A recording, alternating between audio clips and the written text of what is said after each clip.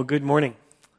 Last week, I really enjoyed just being one of you at the congregation, being able to sit and just listen and learn from Terry Hebert, who came and shared. He's the president of SBC, and he talked about the parable of the wedding banquet, and that was wonderful. But as is almost always the case for me after having a week off from preaching, I'm just extra excited to be able to fill that role again here this morning. And hopefully you share even just a tiny bit of that excitement with me, and then I would be very grateful for that as well. We also took a week off from our sermon series in Proverbs. We're going to direct our attention back to that book, which means we're going to start playing another round of Wise and Otherwise, where we share just a few proverbs from different cultures over the course of long ago. And there is an old Scottish saying, for example, I like this one, he sits very still who has a rip in his trousers. True. Just surprised it's a Scottish thing, that's all. There's an old Chinese saying, when you know there are tigers in the hills, don't go there. Words to live by. There's also an old Greek saying, cabbage cooked twice is death. Some might say the cabbage cooked once is death. Cabbage is death. There's a lot of different iterations I could see of that proverb. There's an old Arabic saying, he who drives a donkey must smell its wind. It's like, Pastor, was that a fart joke in church? I'm like, no, it was an old Arabic proverb. Leave me alone. Lastly, there was another old Scottish saying, it is not common for hens to have pillows. And that's true. And I have no idea what that proverb might mean. But of course, as much as we enjoy talking about some of these old sayings from other cultures, we are primarily interested in what the Proverbs have to say. Not just good sayings, not just sayings passed down from a different culture through many years, but the inspired Word of God that's living and active, that is sharper than a double-edged sword, that should transform the way that we live, the way that we relate to Jesus Christ and to each other. And so today, it's that relating to one another that's our primary focus in the fact of what it means to be a good neighbor. But I didn't entitle the sermon, How to Be a Good Neighbor. I said this is going to talk about neighboring. I wanted to make it a verb. I wanted to make it an action because that's truly going to be what changes for us. Now, we want to do this intentionally.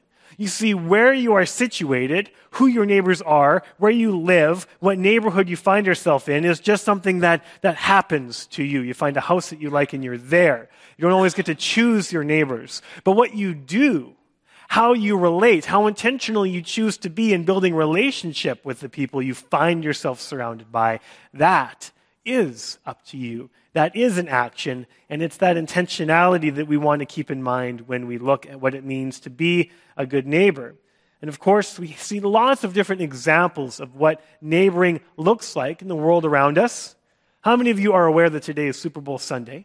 It's one of my favorite Sundays of the year, and I love it because of the food and sometimes because of the football.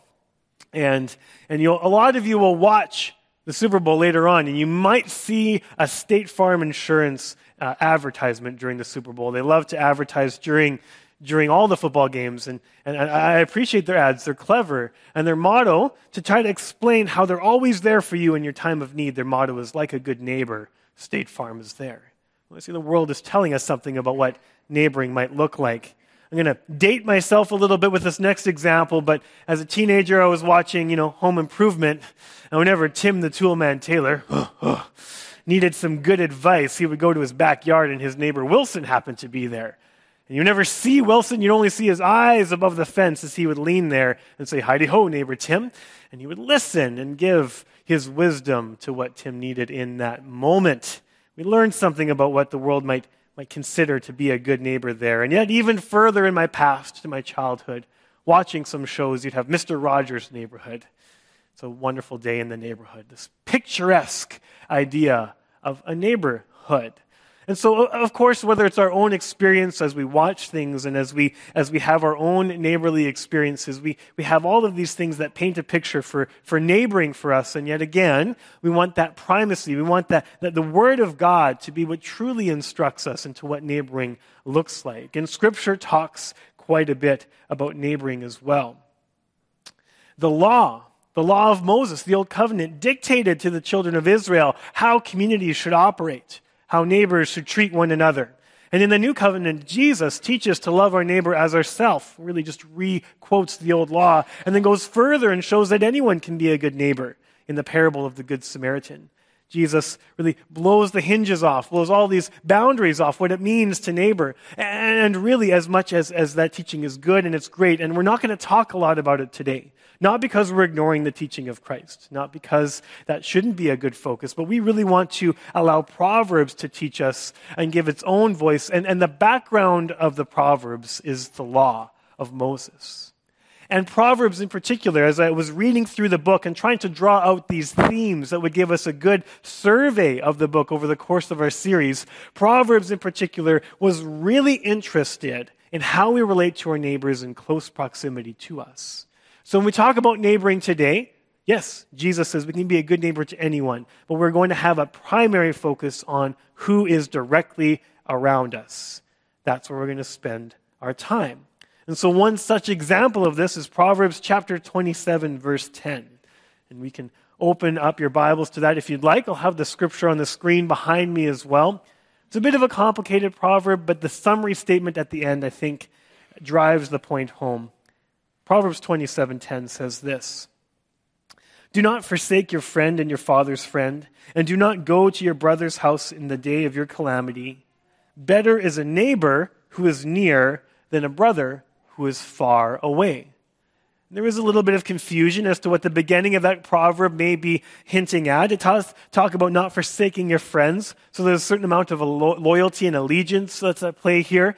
And then there's this recognition that maybe sometimes when things go wrong, we may not have the opportunity to go to our closest friends or our brother or our family. But sometimes we need the people around us to be there for us when we are in a time of need. Better is a neighbor who is near than a brother than a brother who is far away. So this proverb reminds us of this focus on physical neighbors who are near. And that, again, will be our focus together this morning. But more than that, it recognizes the importance of community. It's not just having people that are close at hand. It's having relationships with those people close at hand so that when we are in need, we can rely on them. These neighborly relationships are of close value. They matter. It's a piece of the puzzle. When my family and I were living in Stonewall, we didn't live in a typical neighborhood. We were on the outskirts of the old core of the city on a street that was a main thoroughfare, as much as there is a main thoroughfare in Stonewall. And across the way, we had the high school and Lions Manor and the hospital. And then we had rental properties on either side. And we just didn't get to know our neighbors very well.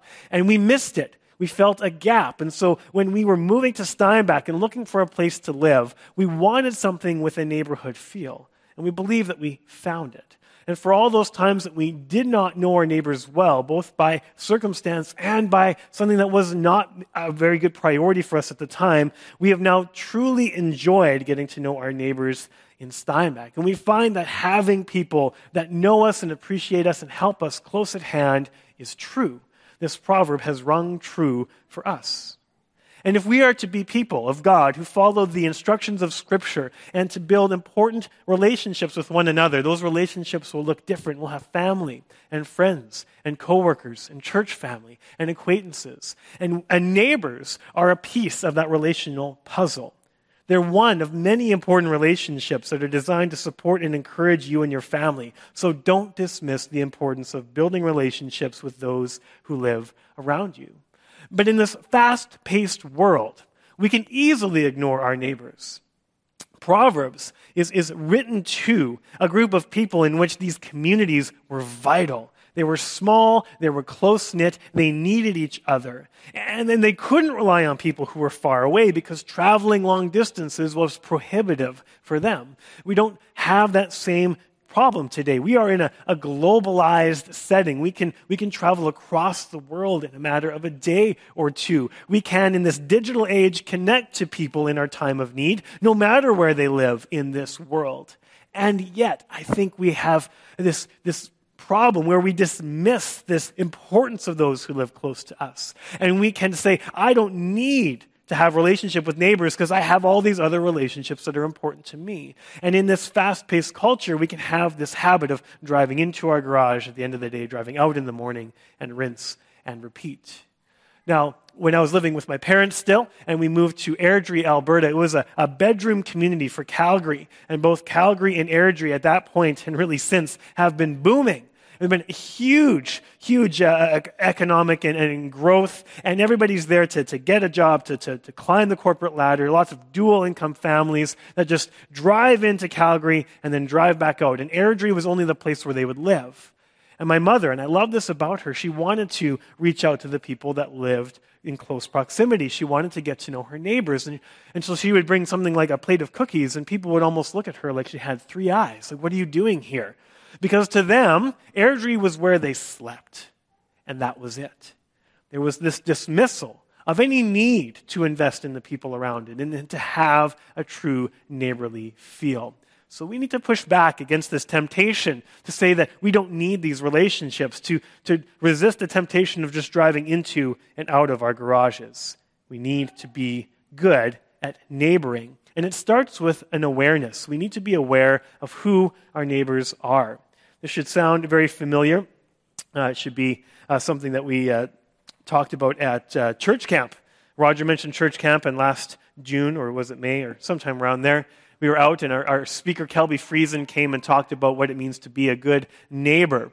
And so lots of this sermon, we'll touch on many of those things he challenged us with all those months ago. And he shared something that looks like this, which says, who is my neighbor? Which is the first question I give for you as well. Who is your neighbor? And you're here in the middle, and just realizing that you are surrounded by people on all sides. Wherever God has placed you, wherever your community is, whoever is next to you, those are your neighbors. And so this is a fridge magnet, and Kelby printed off for us sheets of paper, but you don't need any type of visual cue in order to know that this step of neighboring starts with being aware. Who is next to me? Who is across from me? Who is behind me? What are their names? What are their kids' names? What are their jobs? What are their hobbies? And then we start by just being aware of who they are, and then we dig down deeper into getting to know them better.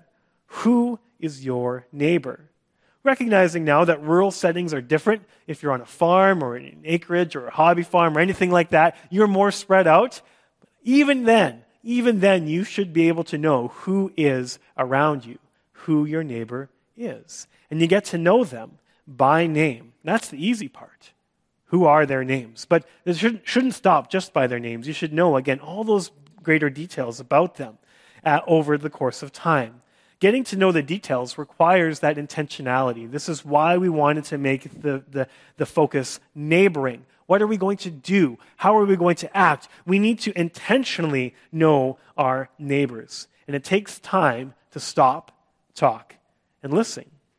Well, I've got some retired neighbors on a couple sides of me, and they have no problem taking time out of their day to stop and talk. Sometimes for me, that's the challenge. I'm going places. I've got things to do. I've got a checklist, and I've got time I want to spend with my family and time that I want to do my own hobbies. And so it requires some discipline on my part. If you're like me, maybe feel the same way, to stop and talk and listen.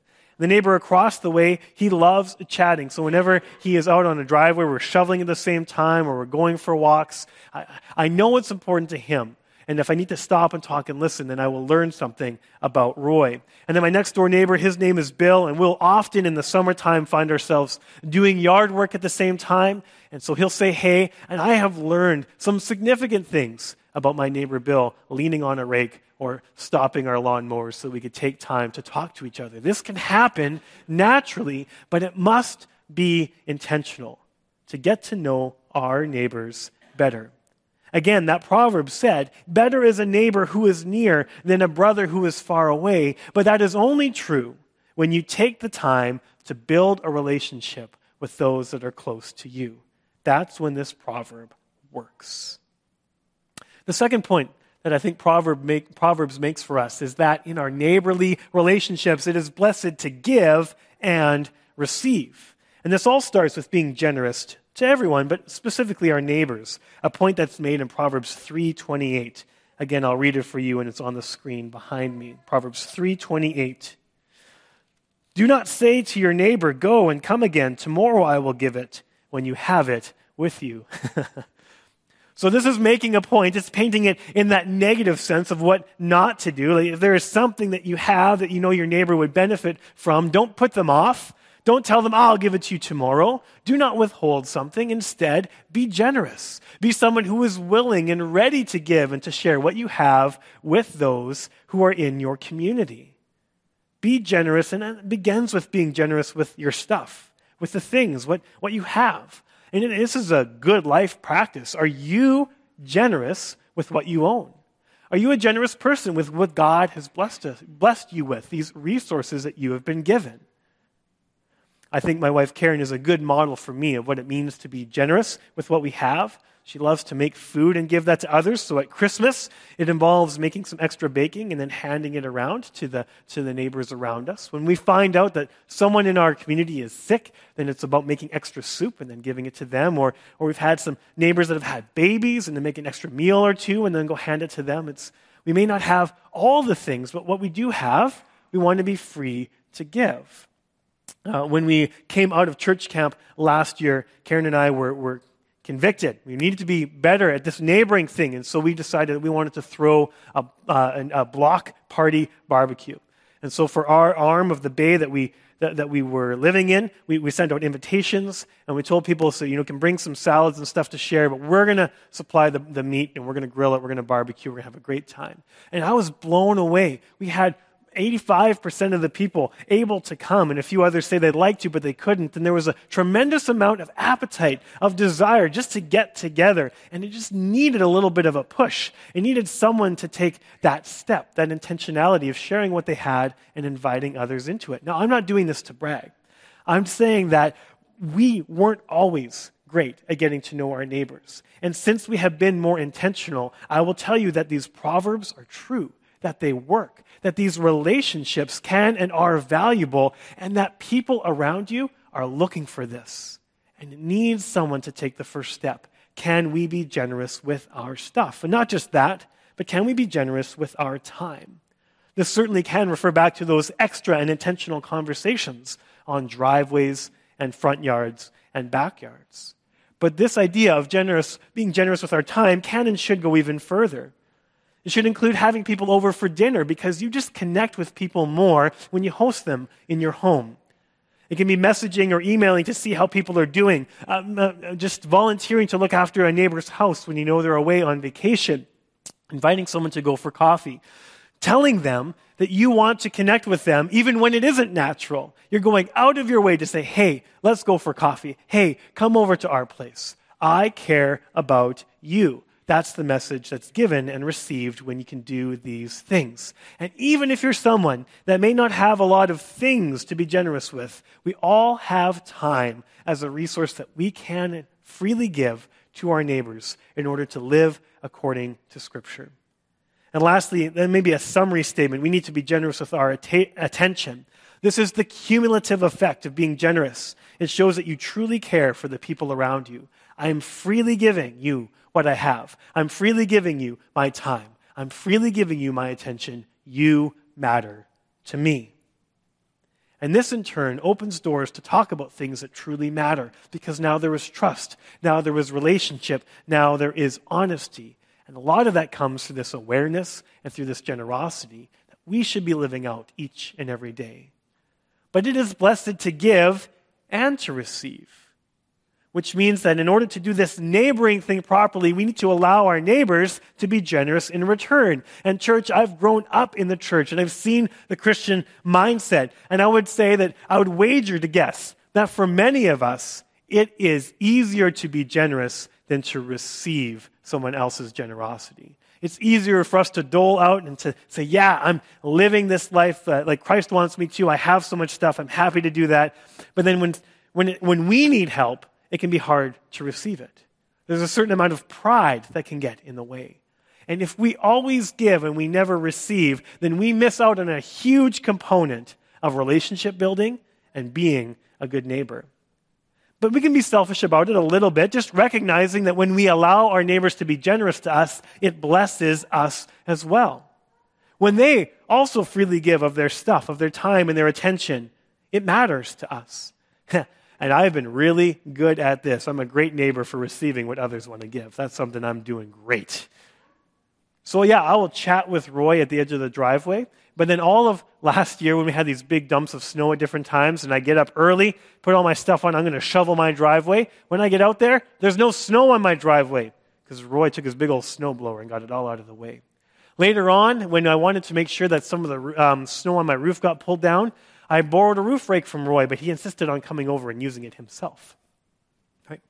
And all of a sudden now, when we need to have someone to watch Silas because I'm at work and Karen has an appointment, it's my neighbors Bill and Cindy who freely take them into their home and let him watch Netflix for as long as he wants, and then he demands snacks of them, and it's boom, just like that.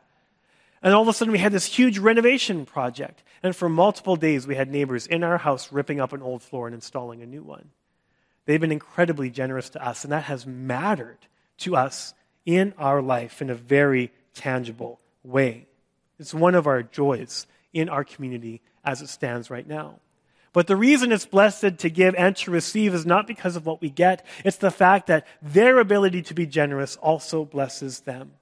And Jesus himself is quoted as saying in Acts 20:35, it is more blessed to give than receive, which is a concept that might be hard to teach a child at Christmas time, but it certainly needs to ring true as we build relationships with others. When you allow the people around you to be generous with what they have, you show them dignity, you show them value, and you allow them to enjoy the blessing of giving. So when we are hesitant to receive others' generosity, we are hesitant to allow them that blessing. And this is how healthy relationships work. Mutuality. Give and receive. And as soon as a relationship becomes out of balance in either of those measures, it is no longer healthy. One of my favorite books I read this past year is called Faithful in Small Things by Kevin Wiebe, who's an EMC pastor, younger than me, published already. I'm more than a little bit jealous. He did a great job writing this book about how we can serve others. And one of the things that he mentions is how we need to learn to receive better. To help others isn't just about giving, it's about this willingness to receive. And he says on page 96, healthy relationships cannot exist. They cannot exist in the absence of a willingness to both give and receive. So if you want to help others, give. If you want to help others, receive. It needs to go both ways. It needs to be mutual. If it's out of balance, it becomes a problem. And it can become out of balance when we just give, yet if we are too eager to receive and never give back, that can become a problem as well. Which is a reminder in Proverbs 25:17, which is again a hilarious proverb that I really enjoy these funny ones and makes a certain point. It says, let your foot seldom be in your neighbor's house, lest he have his fill of you and hate you. So yeah, receive, but don't be a burden.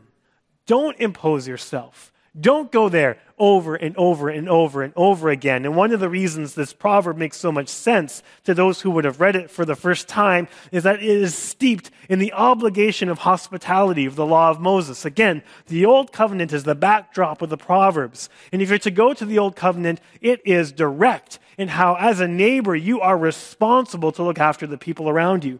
So much so that if you read Leviticus 25:35, if a neighbor around you becomes extremely poor, the law commands you to take him into your own house. Which would certainly, if that was still true, would certainly change the way we view our neighbors' spending habits, hey? I'd be like, hey, Bill, you bought a new truck. Are you sure that's a good idea? Because I don't want you to drive that thing and then sleep in my basement, you know? They were obligated to be hospitable. They were required to do that. And so if someone came and asked something of you, they would give it. If they needed something, they would give it. If they needed to come in, then they were always let in. So there would always be that temptation, knowing this obligation, to take advantage of the system. Those who would use this law and the commandment to their own benefit to always receive and to never give. So today it is true that you should be able to give and receive in balance, in an equal measure. The goal is mutuality, to give and receive freely. Don't wear out your welcome in the neighborhood. There's one final point that I'd like to make, and to highlight this, I want to go to Proverbs 12:26. Proverbs 12:26. And this is important because we've talked a lot about just good relationship habits. But what is the kingdom principle here? How does this matter eternally? Proverbs is not silent on that either. Listen to these words. One who is righteous is a guide to his neighbor, but the way of the wicked leads them astray. So what does Proverbs say? It says that you can be a good spiritual influence to your neighbors. Proverbs says you are a guide. And in New Covenant language, on this side of the cross, Paul says that you are an ambassador of Christ. How you live, how you relate to those around you can have a profound and eternal spiritual impact. But a guide, by the very nature of who and what a guide is, does his job on purpose. And so should you. This is neighboring. This is intentional. This is on purpose. And so what is your purpose and how you relate to those you live in community with? You need to point people to Jesus. That's your job. This is how we should do things. This is why all the other aspects of neighboring matter so much. And it starts with being aware of knowing who you are surrounded by, who you are in community with. And then it begins by being generous, by giving and being willing to receive the generosity of others. And it starts to include modeling and showing a life that is truly committed to following Jesus. But it should eventually include this guide aspect of intentional spiritual conversations. So a few ways that this can look, and I've shared this before, but I'll continue to share it again. We need to be ready to talk about what we believe. We need to be prepared. We need to look for chances to talk about the hope we have in Jesus Christ. And as you talk to your neighbors and get to know them better on driveways and backyards and in your home and over coffee, when they start to talk about things that truly matter, about their hopes and their dreams and their griefs and their losses and what they believe, then we need to also be ready to talk about what we believe. And Greg Stier, in his Dare to Share Ministries, as he talks about evangelism, he says that there is a natural point when we talk about things that matter. There's a fork in the road. There's a natural point in every conversation where we can choose to steer it towards spiritual things and be willing to bring God up, to have the courage to do this. Or we could take the safe way and to steer it away from spiritual things. We have that opportunity. So this is not about being heavy-handed or trying to shoehorn the gospel into a conversation where it does not belong. This will naturally occur. Do we have the courage to bring God up, to take that fork in the road in our conversations with our neighbors? It's part of what it means to be a guide. And even more so, as we take that fork in the road, we need to be prepared to share our own story. Because the Christian life isn't just a worldview or a set of beliefs or a repeat after me prayer. This is something that Jesus has done to transform who you are. It is part of your being. It is part of your story. And that's what people are looking to hear. That's what's going to make a difference to them. In some of the evangelism training we've done here at Stony Brook, we've talked about having even an elevator testimony, that you can share the profound impact of Jesus on your life in 30 seconds or less. You can, on an elevator ride, up and down. That could be it. Or just as part of a conversation with your neighbor. It could say, as something as simple as this: there was a time in my life when I was anxious and angry. But through the transforming power of Jesus, I now have peace and contentment. That's it. That's my elevator testimony. You learned something about me today. And your neighbors can learn something about you. Are you willing and prepared to share your story? And lastly, I do think that part of being the spiritual guide to your neighbors is to be invitational.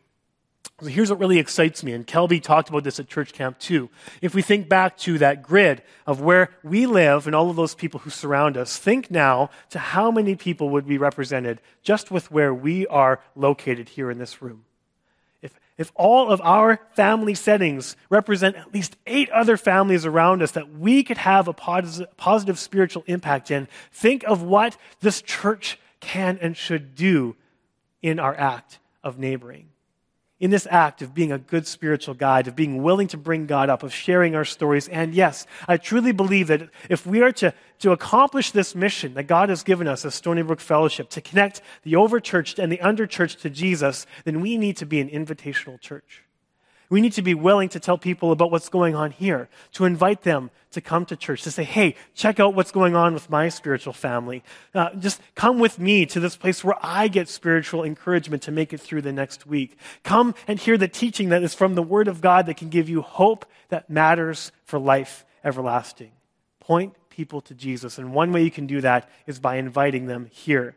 I was thinking about this point and was reminded that there had been some invitations made. These predate me, so they're a few years old. It says, you're invited, Stony Brook Fellowship. They're pretty well done. I think Earl designed these on his own. I think he's a graphic designer by trade. And I thought, you know what, if we are going to do things intentionally, then sometimes a tool like this can be helpful. So if you are ready to do this neighboring thing, and you want to be invitational as a part of it, I'd encourage you to grab a handful of these. They're on the back table in the foyer. And again, you can invite someone without handing them a card, but this can help and aid our focus in being intentional as a spiritual guide. So please consider that. And it's not limited just to your neighbors. It can also be given to family and friends, co-workers where appropriate. We can be an invitational church and help accomplish the mission God has given us together. Unfortunately for us, this proverb we read together has two different sides. It says if you are a guide and you're a righteous guide, this will go well. But the back half of that proverb says the way of the wicked leads them astray. So Proverbs teaches that no matter what you do, you are always a guide. You're just guiding in one direction or the other. You are still a guide. You could just be going the wrong way. To live this out would mean a lack of awareness of your neighbors. You just don't even take the time of day to know who they are. Or perhaps you know who they are, but you don't care, and you have a hard time with generosity, and you know what, this stuff is mine, theirs is theirs, let's just keep to ourselves. Or when you do get to know them, you might be living out inconsistent Christian behavior that reinforces their worry about hypocrisy in the church. And the lifestyle and the words that you use and the priorities that you give don't jive with what they think a follower of Jesus should believe. Or perhaps you are continually shying away from deep and meaningful conversations about Jesus. No matter what you do by action or inaction, you are a guide to those you live around. You will have an influence on your neighbors. What kind of influence will you be? That's the question that we are left with. So what does this art of neighboring entail? It means we need to be aware of who our neighbors are. It means we need to be generous with them, with our stuff, with our time, with our attention. We need to learn to give and receive, and we need to do all of that in order to point people to Jesus. And how can we summarize these things? Here is your word to the wise today. Jesus is made known when you take the time to be a good and generous neighbor. Let's pray.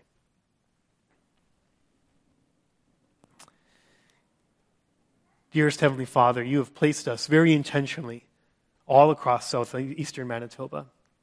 God, you have given each and every one of our families an opportunity to love people in tangible ways, through generosity, through attention, through awareness, and most importantly, loving others by sharing your love with them. God, may we be a group that just goes out from here, that disperses into where we live, to love and to desire true, healthy community with our neighbors and to do everything to point people to you.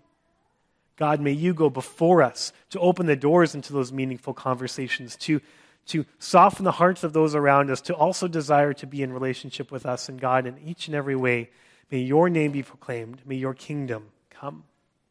We pray this in your name today. Amen.